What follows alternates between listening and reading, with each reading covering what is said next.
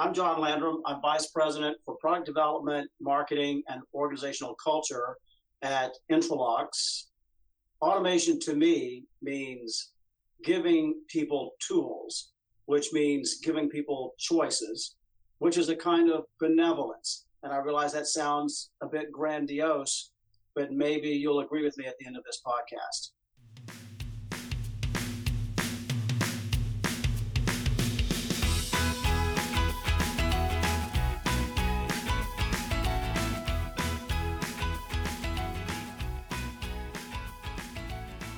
Hello and welcome to This is Automation. I'm your host, Corey Dallas, and today we have a very special episode and a very special guest. We'll be talking with John Landrum.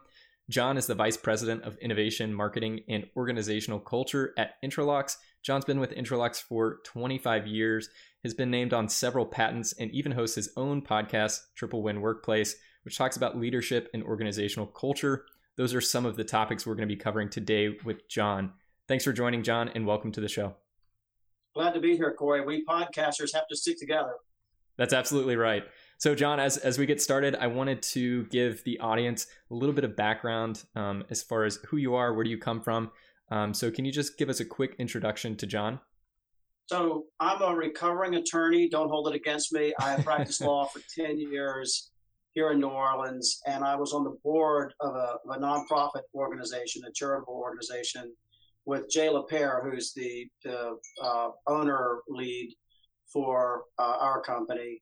And on that board, with Jay and I often found ourselves disagreeing, but we really liked the spirit of each other's way of approaching disagreement.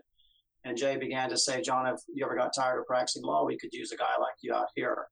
So I joined the company in 1993. I moved from a staff position inside the corporation into Intralox itself a year later, and went to Europe, where I became the European general manager, moved home in 97.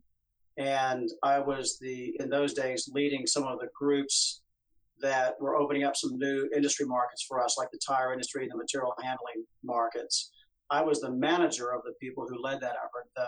There were some really enterprising young inventors involved in that, and that's what opened those markets. And one thing led to another. As we opened those markets, we were inventing new products, and those products began to proliferate into something very exciting. And I'm sure that some of the interesting details will come up later in this session. So after several years of that, I was asked to lead new product development here in 2011, and now I lead new product development for all of the industry teams that we have. It's a centralized function for that.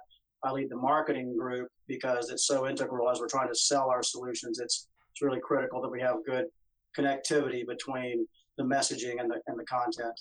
And then organizational culture. If you look behind me here, you see 3 posters on the back of my wall. You would see those inside any Intralox or Latrim, the parent company, offices. It's hard to find a company these days that doesn't have things like this on the wall. I'm not aware of any company that gives as much attention to making this real as we do. And I know Corey will be talking about that later, about what it actually means. But our business philosophy is really been critical to our company's success. Absolutely. The 3 things that you're focused on are innovation, marketing, and organizational culture. You started talking to this already, but can you tell everybody kind of how those things tie together and why it makes sense to kind of group those things together? Well, I don't know how many of the listeners are actually involved in new product development, but what we find is we think of new product development or innovation as the place where needs and capabilities or potential capabilities meet. So you really are connecting dots, and you're asking, so what are the things that our customers specifically need, not only based on what they're asking, but also on what we're observing ourselves. We have a direct business model, so we sell direct rather than through middlemen to the end users that we sell to, the food processors, the tire makers, the can makers, and the big logistics companies. We sell mostly directly to them, although we also collaborate with equipment makers quite a lot. And so we have direct connectivity, and we get a very intimate picture of what's going wrong in their facilities that we might be able to make better. So when we're inventing something, we're not the kind of people who are just coming up with something and seeing who needs it. It's really almost pre-sold before we start working on something. we start to see enough trends or things that come sort of into the innovation world that we say, no one's asking for this thing, but we've seen enough trends that if we introduce it and made it real, then we're pretty confident this would push out. And so that's a long answer, but you can't do that very well if you don't have a very collaborative mindset. So there's no individual who's adequate to the challenges we're now facing in solving customer problems. So the only way we can do that well is to have great collaboration between the people who are touching those problems and bringing those into our new product development system, and the people who are trying to respond. But even those people who are trying to respond need to have the willingness to reach out to experts in a lot of affiliated fields and get their engagement. So what we call conversational quality is a very big deal. And a big part of what's on our wall here in our culture is we call it a challenge culture. Everybody has to feel free to disagree as long as we're doing it responsibly and speak frankly about our views. And that's the only way the best ideas can get surfaced. So, for example, if you have a sort of an egomaniac leading a meeting and no ideas are coming out, that's just going to be a very low efficiency innovation group. Mm-hmm. Yeah, absolutely. It's an interesting point you bring up. You call it challenge culture. Before I was in the automation industry, I was actually in the energy industry and in nuclear power generation. We called that questioning attitude. From that perspective, it was all about safety, making sure that everybody had the authority to challenge a decision from a safety perspective. But here, looking at that is everybody has the ability to make an impact on culture, on innovation. And I do want to talk about that more. But before we start talking about that, I was hoping you could give us a quick introduction to Intralox. What kind of work does Intralox do, and where might we see Intralox products? Good. So we are the largest subsidiary of a holding company called Latrum. And Latrum is Martial spelled backwards, and Martial was the middle name of J.M. Lapierre, who died in 1989. J.M. had 190 U.S. patents. The first was a shrimp peeling machine that they turned into a very successful business. That was the original business. And he had trouble with the wear life of the wire conveyor belts that were feeding those shrimp peeling machines. Mm-hmm. So he invented a modular plastic conveyor belt. Imagine plastic Lego pieces in different shapes and sizes that are formed by interconnecting plastic rods to form conveying surfaces of any dimension. And so that was sort of an unromantic invention of his, but it's actually been the most valuable invention of his. It's now, our annual revenues now are over 600 million annually, and they've consistently grown, unless there's a financial panic like in 2009 or a COVID crisis like right now. We grow an average of 10% a year organically based on the value of that product line and sort of the near adjacencies. And so the original solution was being introduced into food processing, where USDA inspectors were threatening to shut down poultry and meat plants because of hygiene issues on some of the older belt technologies. And our belt is cleanable to a clean squab count, and that's what got it in those environments. So the food markets were the original markets, but they expanded from there into tire making, can making, etc. What then happened as we were opening up the tire making market, a man named Mark Costanzo invented an adaptation of our product, the modular plastic conveyor belt, to put rollers on axles in these cavities, which made it possible in finished tire handling for tires to come out of the presses where they're vulcanized into finished tires and come onto these trench lines and not get jammed together because of friction on the conveyor surface. So that revolutionized finished tire handling. From there, the same inventor invented that product placed now at an angle. You can see, I hope you can see that the rollers now are not lateral like in the tire application, but now they're at an angle. So you could go to people who are handling parcels, and the parcel would ride on those rollers, which are idle, until they hit some surface below that activates them and makes based on that action, makes the angled rollers push the parcel off. So it was useful as a sortation or as an aligner. And then we were working with some people in Baltimore who are now part of our company, and they said, well, what if you turn that upside down? What if you have a longitudinal roller like this? We call this the Series 7000, and you have pop-up devices underneath that are angled, and can make this spin at different speeds based on the angle of what pops up.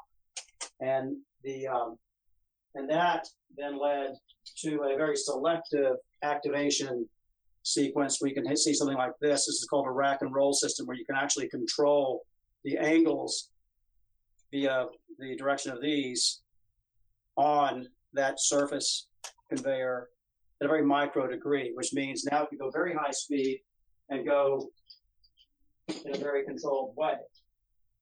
And that same Baltimore group then invented putting a roller on top of a roller here, so that if the underside meets some action, it makes the top go backwards. So you can get a true net 90-degree vector shooting off a product at true 90 degrees at very high speeds. And there's a little more that I won't go too far into the future unless you ask me to later. But what that did, you see us getting, therefore, into these near adjacencies into automation, because what this does, Corey, is these systems enable sortation and inlining or singulation at very high speeds across a wide range of products in much simpler, more affordable forms than were previously available.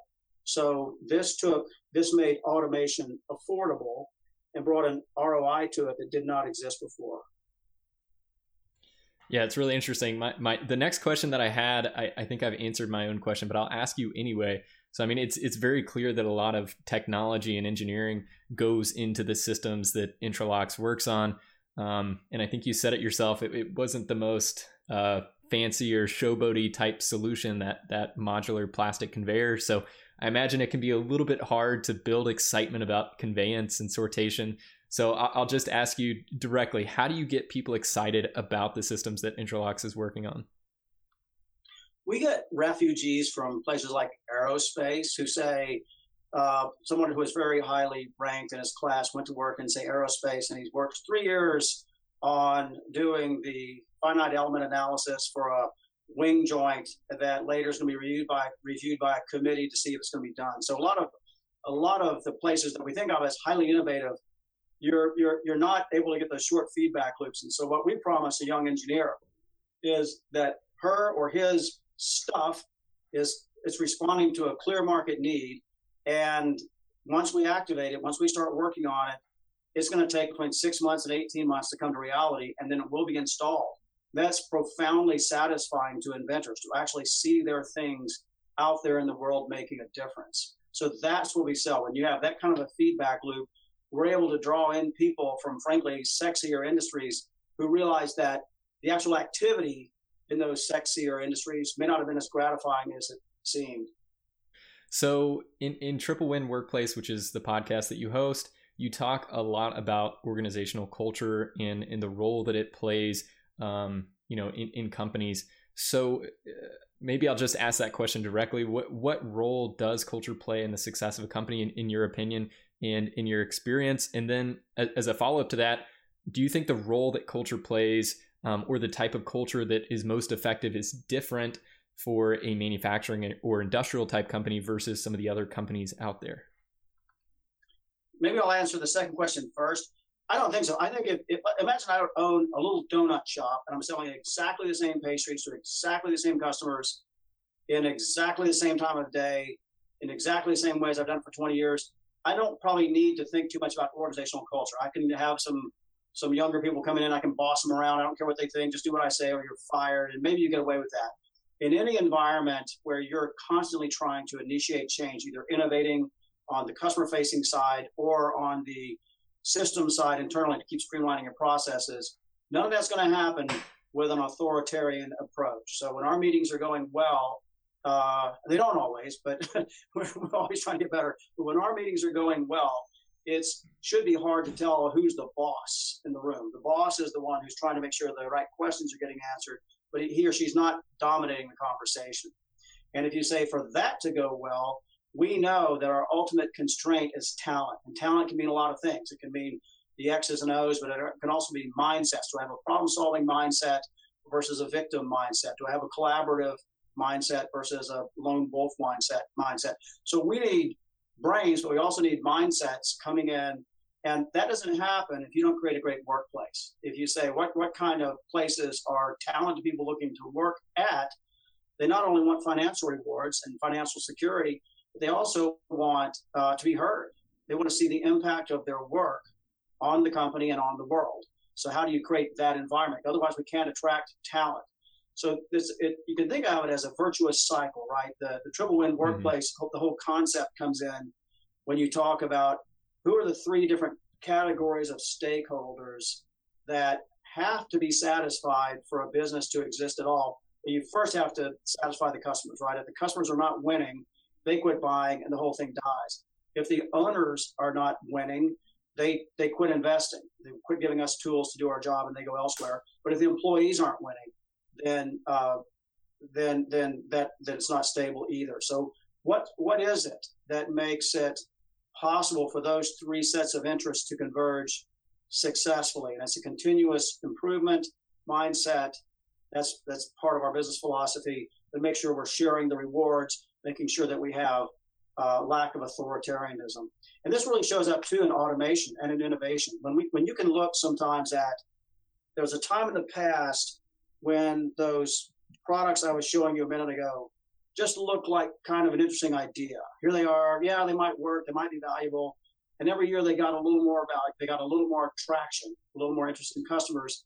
And it had to take us into these near adjacencies. So the only way to sell the activated roller belting equipment that we now sell was to show how it improves a total system or line layout. So we could only sell that by getting good at understanding system line layouts in the packer to palletizer environment or in the logistics environments. That was a new skill set for us. It was a near adjacency that we had to grow into. Then we had to get good at vision systems and algorithms that translate those visions into sequencing, which is now our smart singulator. So we kept growing and growing and growing that way. And the point that I'm coming to, Corey, is when you see bigger and bigger groups of talented people coming under that original value umbrella and being stretched in a very healthy way to make the most of their talents and get rewards from doing that, and in turn growing it. That's what you see happening. When I go back, I'm out of that business now. I was once the leader of that business back when it was relatively small and, frankly, compared to now, fairly primitive. Now when I go back to that environment and see what's happening, you see how that innovation is sucking in talent. It's not only helping our customers, it's creating really attractive opportunities for our employees and really interesting rewards for the owners. So when you look at a organization, how do you identify what a good culture is and what a bad culture is? Is it a result of the effects that you see, or is there a way to identify it before things get bad? Great, that's a great question. So what are signs of health? I guess one thing, I still do health checks when I travel and I interview people that are reporting to managers reporting to me. And then I ask them, how's your job satisfaction and why? I ask them, is your manager clear? I ask them, is your manager doing a good job of understanding what you're trying to say? And then I ask, are you comfortable disagreeing with your manager? So to me, that's a major health check. I think for every subsystem, you got to say, is there a clear end in mind? Whether it's the company or whether it's the department, is it clear what we're trying to do? Do we have a reality-based but invigorating definition of what great looks like? And does everybody understand that? Would everybody give the same answer? Are they excited about it? And do they understand where they fit in the team? Are they in their three circles of what they get a kick out of doing, are really good at, and is valuable to the company? Are they doing that? Do they have the tools they need? And are they feeling free to be themselves in that environment and speak up in that environment? And if that's going well, a lot of other things could take care of themselves. So I for example, I wouldn't call myself at all a great strategist. And we have some pretty good strategists in our company, but we're not mainly based on strategy, at least at some sort of chessboard level. Our strategy is much more about making sure we understand customer value. It's more about mindsets. We understand customer value. We're translating that back. We make it easy to do business for the customer. And for us, if you have the right culture, that's going to drive operational excellence, which is going to continuously create opportunities in themselves. So that's a major driver for us, and we find that helps us grow organically and very consistently. So let's say I've done one of these health checks and I'm identifying some sort of systemic problem. Maybe it's not just tied to one person. I'm identifying this pattern. What would you say are key elements of focus for a brand that's really trying to reinvigorate their organizational culture or change their organizational culture if they're noticing some toxicity or something like that? I'm a big fan of Jim Collins. So if you talk about an actual company with a brand, I think it gets back to, I don't know if you've read Good to Great. He's got several good books. One is Good to Great, where he's comparing companies that tended to get separation from their nearest competitors at certain times in their past, what they have in common. And one was a very clear understanding of what he calls their three circles. What is it that company can be uniquely good at that's very valuable to the world and the employees get excited about? So that's the first thing I think as a company, you got to say, what is it that we're just set up to do uniquely well? And you can't kid yourself. You can't solve that problem with enthusiasm. You gotta look at it and say, what's real here? And if that doesn't add up, if it's not real, if it's not convincing, that's the first thing you got to fix. You got to say, what's the unique value, sort of type of value we can offer? And if that's not imposing or impressive, you got to fix that first. And then is everybody excited about it and rallying around that? So it's hard work. If you're going to turn around a company or turn around a brand, I think it first starts, you can't skip that step of saying what's real, what's valuable to our customers, and are we uniquely positioned to deliver that, at least some part of that, or can we quickly become uniquely positioned to do that well? Because if you can't do that, there are no tricks that cure that. That's the first thing. When we look at this topic of organizational culture, there are certainly companies that are successful that you could argue don't have a very good organizational culture.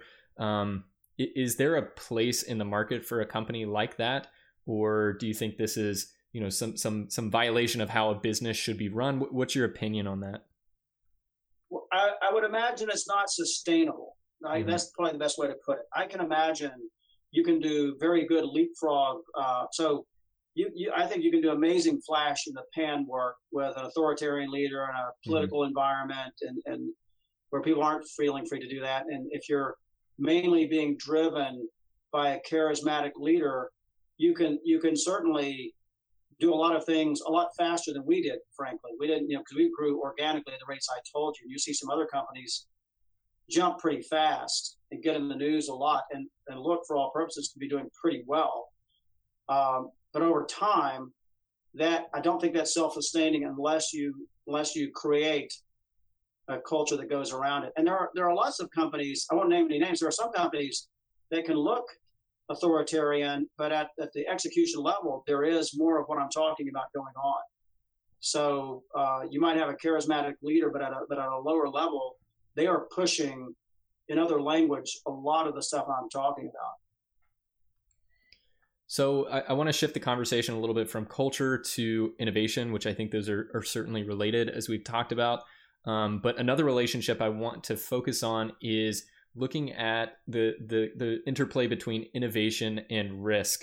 So the ultimate question that I'd like you to answer there is do you think it's riskier to try to innovate and fail, or to not innovate and then get left behind? Our motto is fail a lot, but fail fast and fail cheaply. So hurry up and get things out there in the world where you can experiment. Our business model takes a lot of the risk out of this. So I go to meetings downtown where New Orleans has, like a lot of cities, has a startup culture. And I'm part of a network that goes and listens to young inventors. So I got this new whatever, right? And it's kind of a wing and a prayer and hoping that it'll go somewhere. They're trying to get investors, and that's high risk. Most of them fail. Most of our innovations come from conviction based on things our customers are telling us and that we have seen firsthand that sort of integrates all that or synthesizes it. And so we feel pretty safe when we're doing incremental improvements to our product lines or solving the sort of thing that we know how to solve within a year's time frame and can get released. We tend to feel that's pretty low risk. Where we get into higher risk is when we do something we call an emergent capability. And a way to think about that would be maybe comparing it to 3M, who I have a lot of respect for. In fact, 3M people have been extremely helpful to me personally when I've tried to get consulting from them on how to think about these things. They have the sort of incremental improvements inside their business units. And then they have, so their new product development is inside their commercial business units. for sort of this next year's product. But they have a group of, I'm trying to think of the number, 26, 40, some number of independent groups they call central research labs that are just trying to do foundational new breakthroughs in things like abrasion or adhesion or microencapsulation that they know they've been hearing from the limits of what the business units can do, that if we can invent this, we know it'd be valuable. And that's a little bit higher risk. And we do some things offline. We have some things where we, in my department, think we know better than what people are asking for from the business units or what the customers are asking for. They're not asking for something because they don't think it would work, or they just don't imagine it's possible. But we can say, we've seen enough things coming through the train station here that if this were possible, we know it, but how could it not add value? And Matt Forney, what the key inventor in the Baltimore operation, had that attitude mindset about what we now call the smart singulator, the singulation system that that looks at an array of packages, creates a vision snapshot, and says, okay, let's apply this algorithm to optimize the sequence of the packages to get them singulated the fastest way possible. What we did to make that real, we didn't want to clog our normal channels getting that done. So we went to an outside collaborative group to say, let's take away all the feasibility challenges here with you. And when that's done, let's put that back into our system. So we try to do that sort of thing. And we learned this the hard way. We try not to do emerging capabilities in a way that costs time in our normal develop to release system, which is another kind of risk, right? If I invest in something that may or may not be feasible and I lose 2 years of productivity in my normal channels, that's a big loss. So I prevent that. Now I'm just writing a check, which is less risky for us. That's how we de-risk it. You know, another question that I have in the context of innovation and you talked about this a little bit already, that, you know, the innovation at Intralox at least is very customer driven. So I guess as an add-on to that, you know, what is the ultimate end goal of innovation for a company like Intralox or for any company out there? And how does that inform what projects you spend your time on? It has to be driven by customer value. You know, we're not selling cosmetics or a shoe brand. We can't get people revved up about a look or a feel or a smell or that sort of thing. This is very reality based. Our customers, typically when they're writing us a check, it's a big check, and there are a lot of people in the decision room. We're not going to sell stuff on a whim. So our marketing is really, I would call it very advanced truth telling. How do you make a complex system less complex to understand, and what the value is quite clear?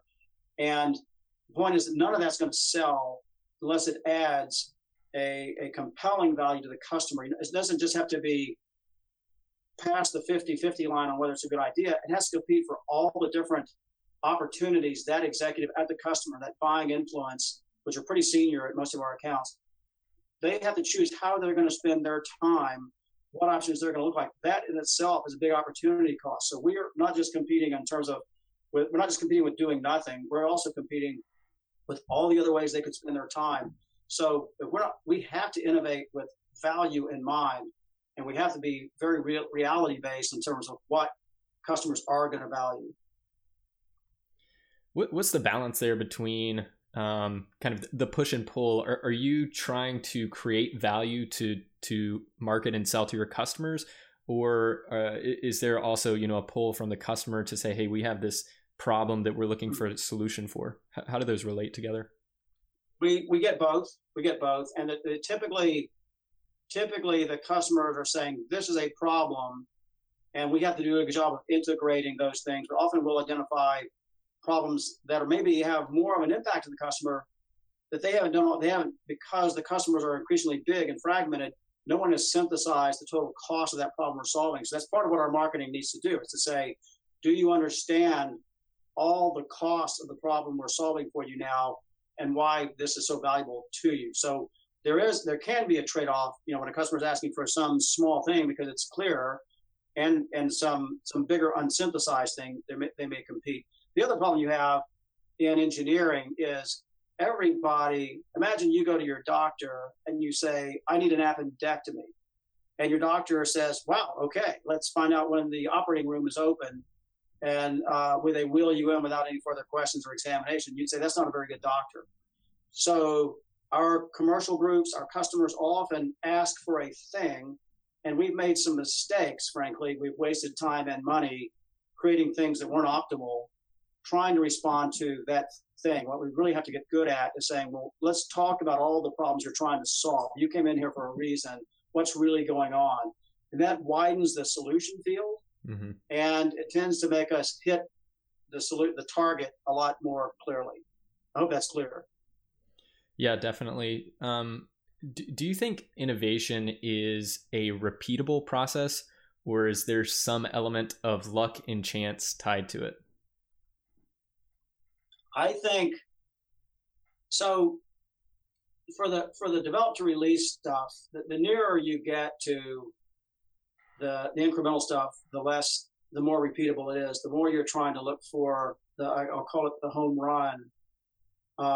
Yeah, we have those flashes, but you can create an environment where those flashes are more reliable. So Matt Forney, for example, has said for years, if I just had like a 10 most wanted list, if we just knew, if we could have clarity that these are 10 major problems our customers face, and they're just on a board somewhere, they're well defined, then, and I'm having continuous exposure to them.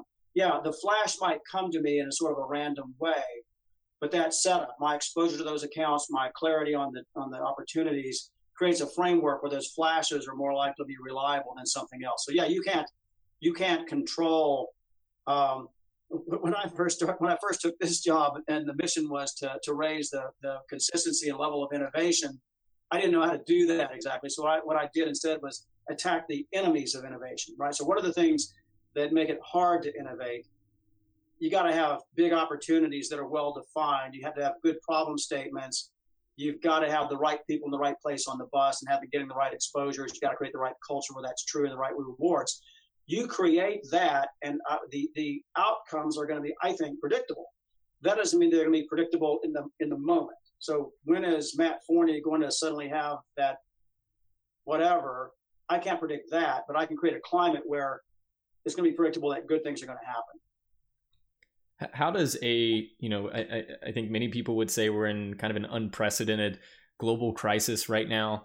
And I think different companies are handling that in different ways. But what is, in your opinion, the impact of an economic crisis? It doesn't have to be the one we're in now. It could be 2008, 2009. How does that impact innovation? Should companies continue to focus on innovation at that time? Should they ramp innovation up? Or is it okay to shift focus on just keeping the doors open? We certainly, short term, we shifted focus to the immediate because we wanted, it was very important for us and this was a major shift in our marketing group, to say we want to make sure it's crystal clear to our customers that we are open for business. We are completely fine here. We are undamaged. Our assembly operation is good. You can still be the reliable partner that you've come to know. And we were also working on the nearest to home products that we knew were solving problems they were willing to spend time on now.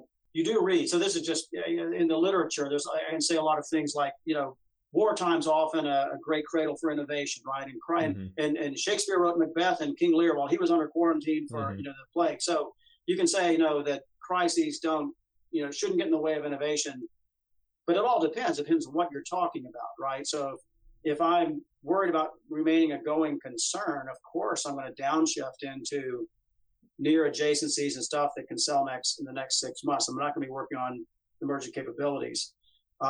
We are, so far, fingers crossed, we're down a little bit this year, but not in a way that would make us change our product development strategies.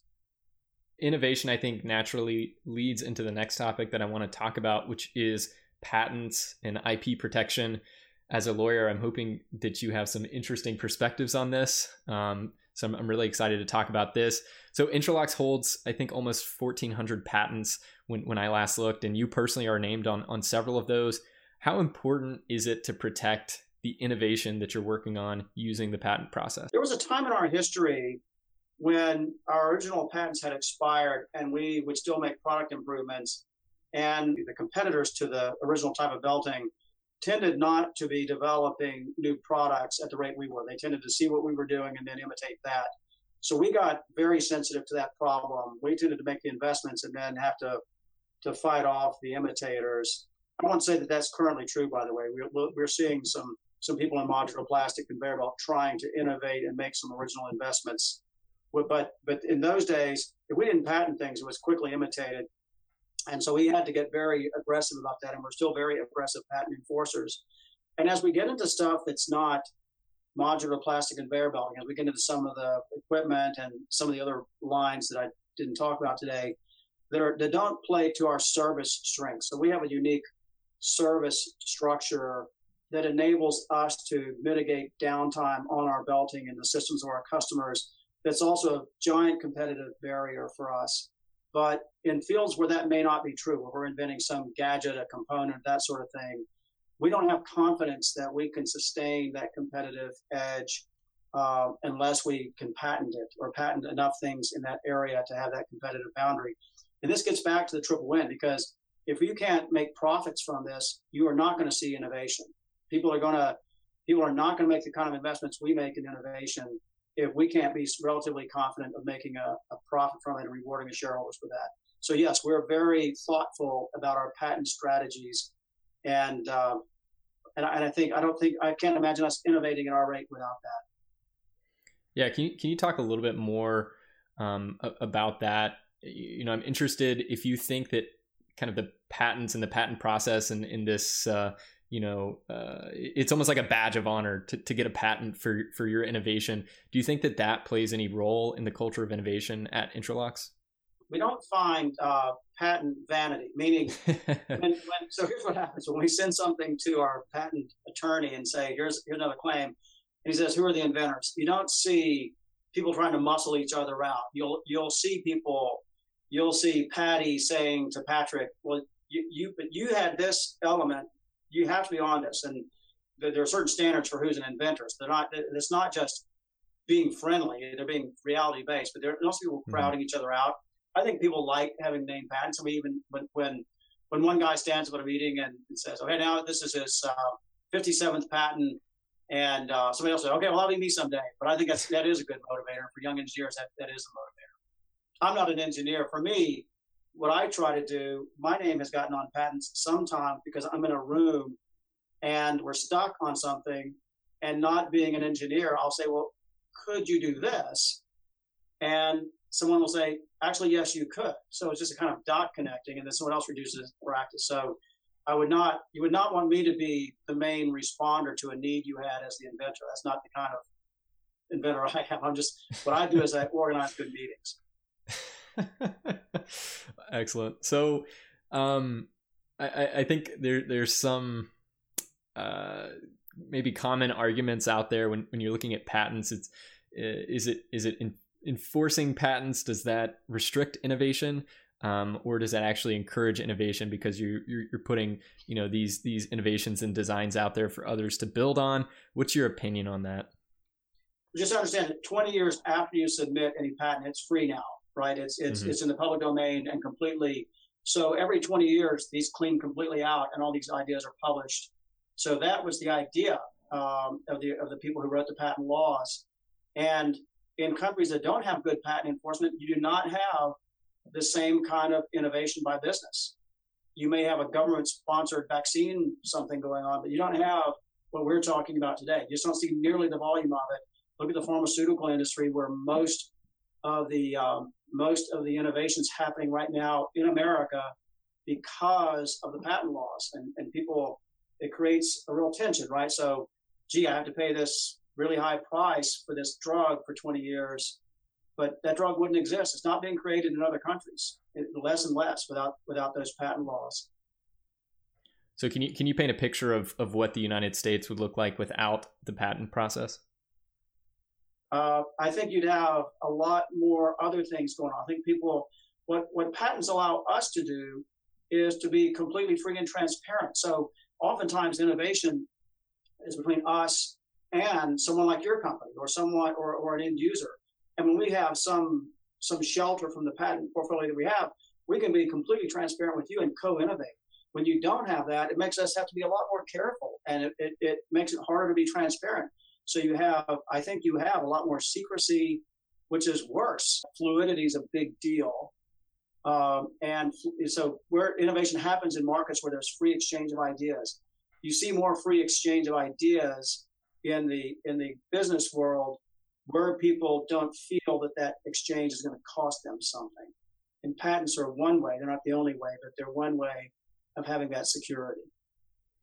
Yeah, it's really interesting. It's almost counterintuitive that you're putting these patents in place to protect yourself, but that actually enables you some protections to actually share that. And then, like you said, there can be some co-innovation and those sorts of things. So very, very interesting. If you can, what are some of the new things that you're working on right now, that your team is working on, that you're most excited about? So sometimes we ask ourselves, if you were going to compete with us, what would you do? And we say, well, then, okay, let's us do that. So we patented this. This is a competitor, sort of an alternative to the activated roller belt equipment, where you can imagine this is called an omnidirectional. The device that it enables would be an omnidirectional sorter, but you have these omni wheels on gears that can be turned and a belt running under it. So now you can have multiple things coming on from a belt onto a centralizing area at very high speeds and going multiple directions. And so that's a new thing. It's a very young thing. It's released for sale, but we haven't heavily promoted yet because it has system implications for our users that make the way you sell that a little tricky. But Matt Forney is the inventor of that.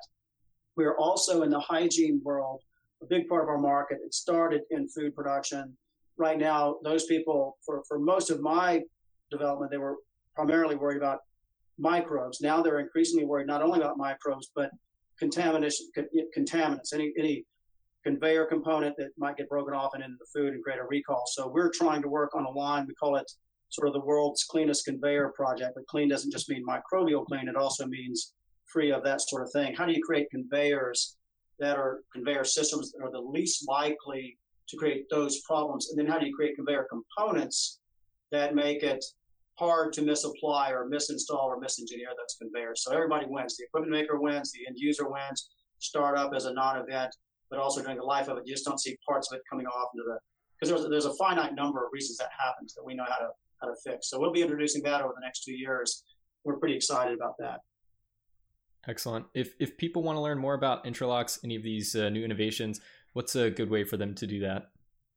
Go to the Intralox website, www.intralox.com, and there's plenty in there that you can roam around and learn a lot from. It's also quite clear in the website who you can contact and how for more information. Excellent. John, thank you so much for this conversation. We talked about quite a lot today: organizational culture, innovation, patents, and lots more in between. It was really exciting to talk with you. Thanks for joining me. Corey, thank you. Good work. So coming up, we have some amazing episodes lined up, both technical topics and interviews with thought leaders in automation, robotics, AI, and IoT. Lots and lots of exciting stuff. So you'll definitely want to keep an eye out for those episodes, and you do that by subscribing to the podcast. You can do that on Apple Podcasts, Spotify, or wherever you listen to podcasts. And don't forget to check out the YouTube channel by searching This Is Automation in YouTube. If you enjoyed the podcast, let us know by leaving a review or comment in Apple Podcasts or on YouTube. Thank you so much for listening to this episode, and we will see you next time on This Is Automation.